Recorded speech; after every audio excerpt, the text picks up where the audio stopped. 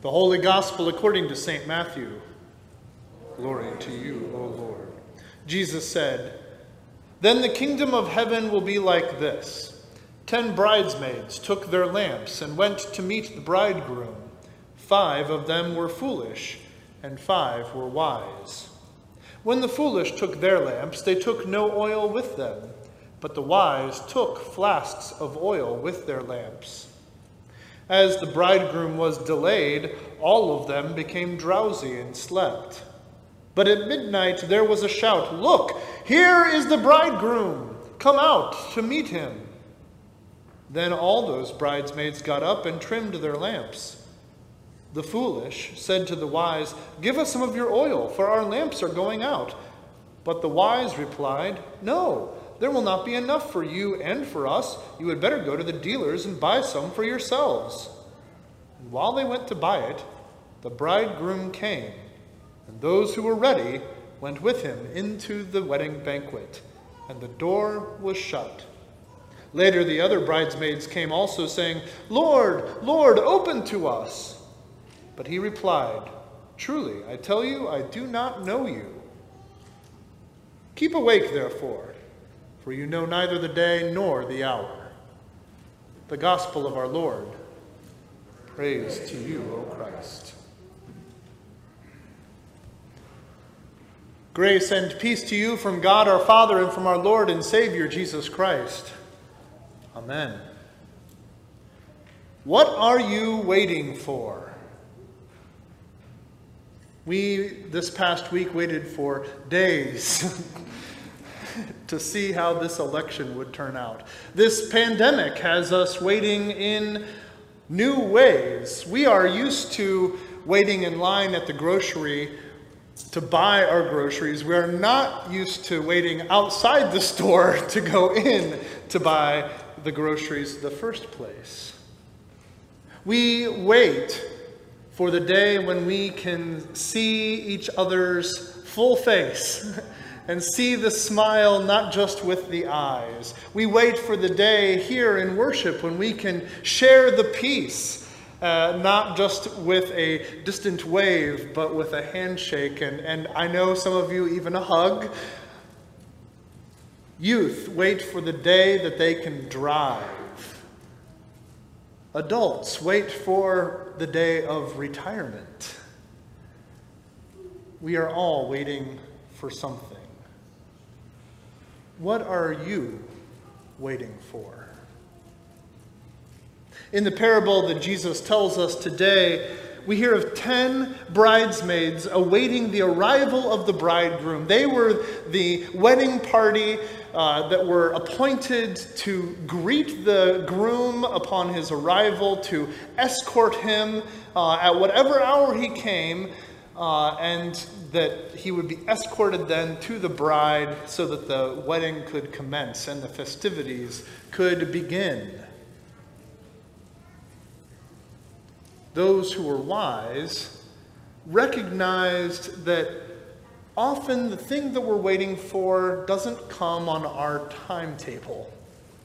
That often the things that we are waiting for are delayed. So these wise bridesmaids brought along some extra oil, just in case. They recognized and prepared for possible delays. Jesus urges his disciples, that's us, to be prepared, to be ready, to stay awake and alert for the coming of his kingdom. For while it is delayed much longer than perhaps we ever thought it would be, now 2,000 years later, Jesus says he is coming. So stay awake. Be prepared. That is what Jesus would have us be waiting for. The coming of his kingdom in its fullness. Jesus urges us to wait for him. For his coming again in glory on the last day. And it is coming, he promises. Is that what you've been waiting for? As for me and my house, we wait for Friday and the drop of the latest Mandalorian episode so that we can sit around and enjoy watching that. And yes, this time of the year we are waiting for Christmas. Some of you are waiting for summer already. And it's felt like summer sometimes these past days. With the rest of the world, we wait for the end of this pandemic. We do not know when it will come, but we do know there will come a time when we can freely hug our grandchildren again and gather together for holidays without having to think about how much space we have to keep between one another. We wait for an end to the death and the disruption that this pandemic brings. We wait for justice.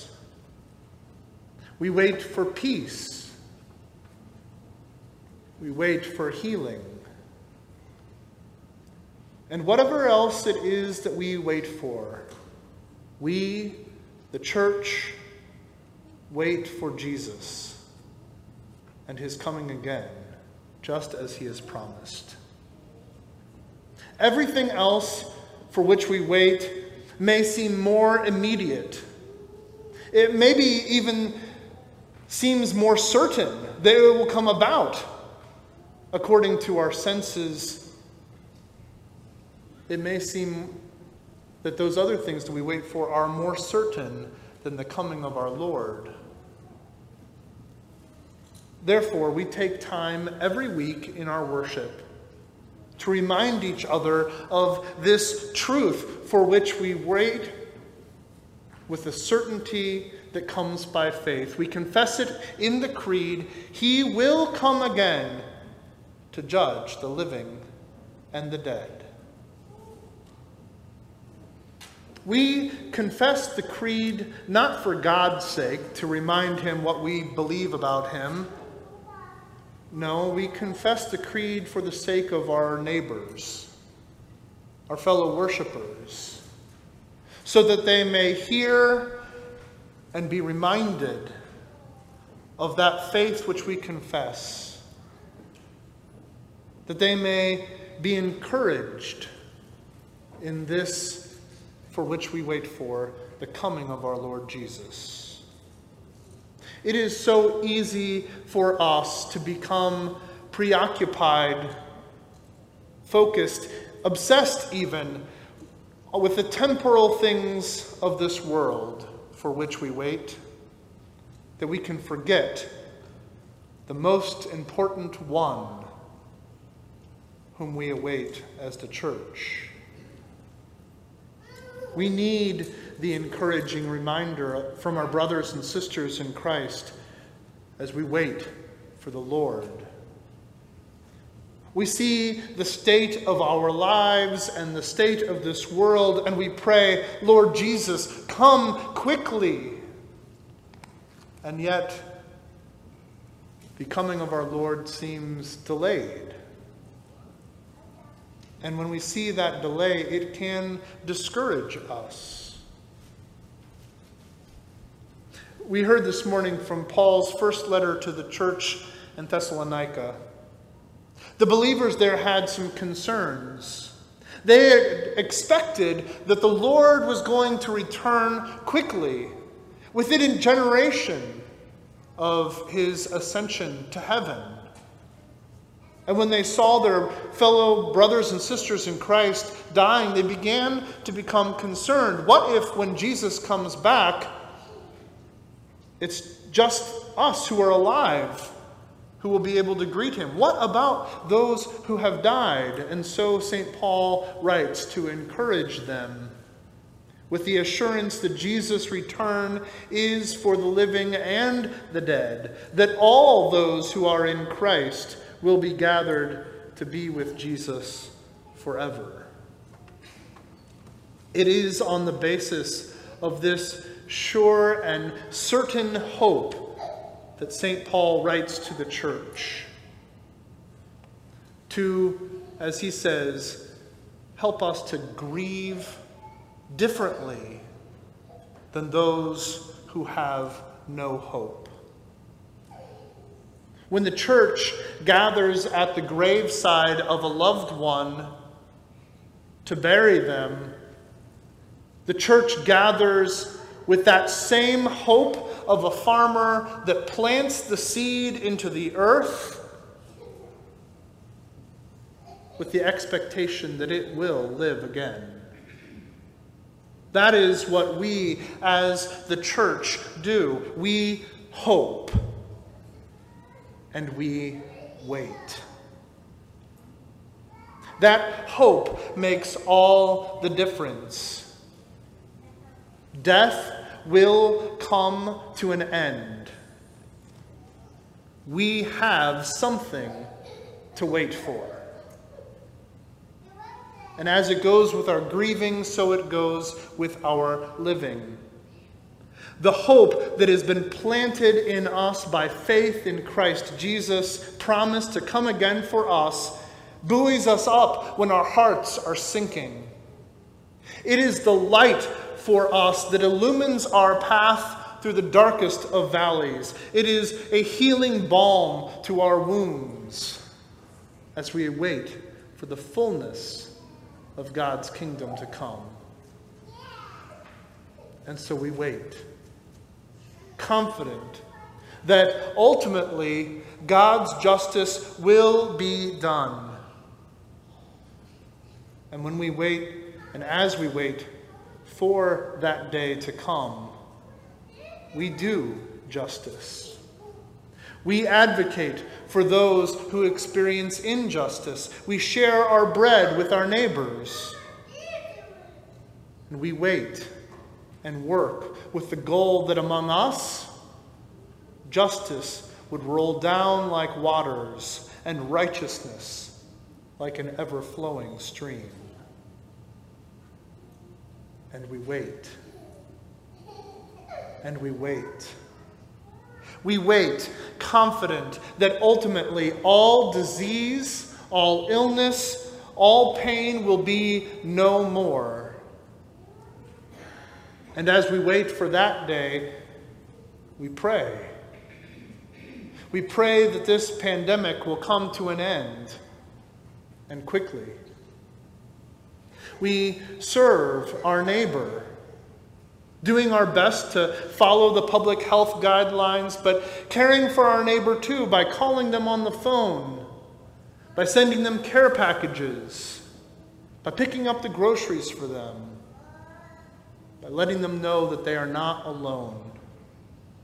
We wait and we pray and we serve with the firm belief that while we may not be able to gather together as we would like, even so we are the body of Christ and that Jesus is with us.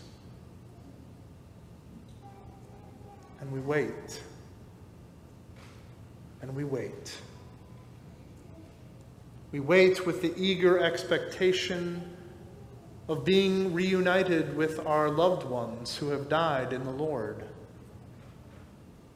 And while we wait, we tend to our own lamps, making sure that they are trimmed and burning so that we may honor the Lord on the day of his coming. And as we wait for that day, we pass on our faith to our children and to our neighbors, that they too may be sustained in hope. That hope makes all the difference. What are you waiting for? In the name of Jesus, amen.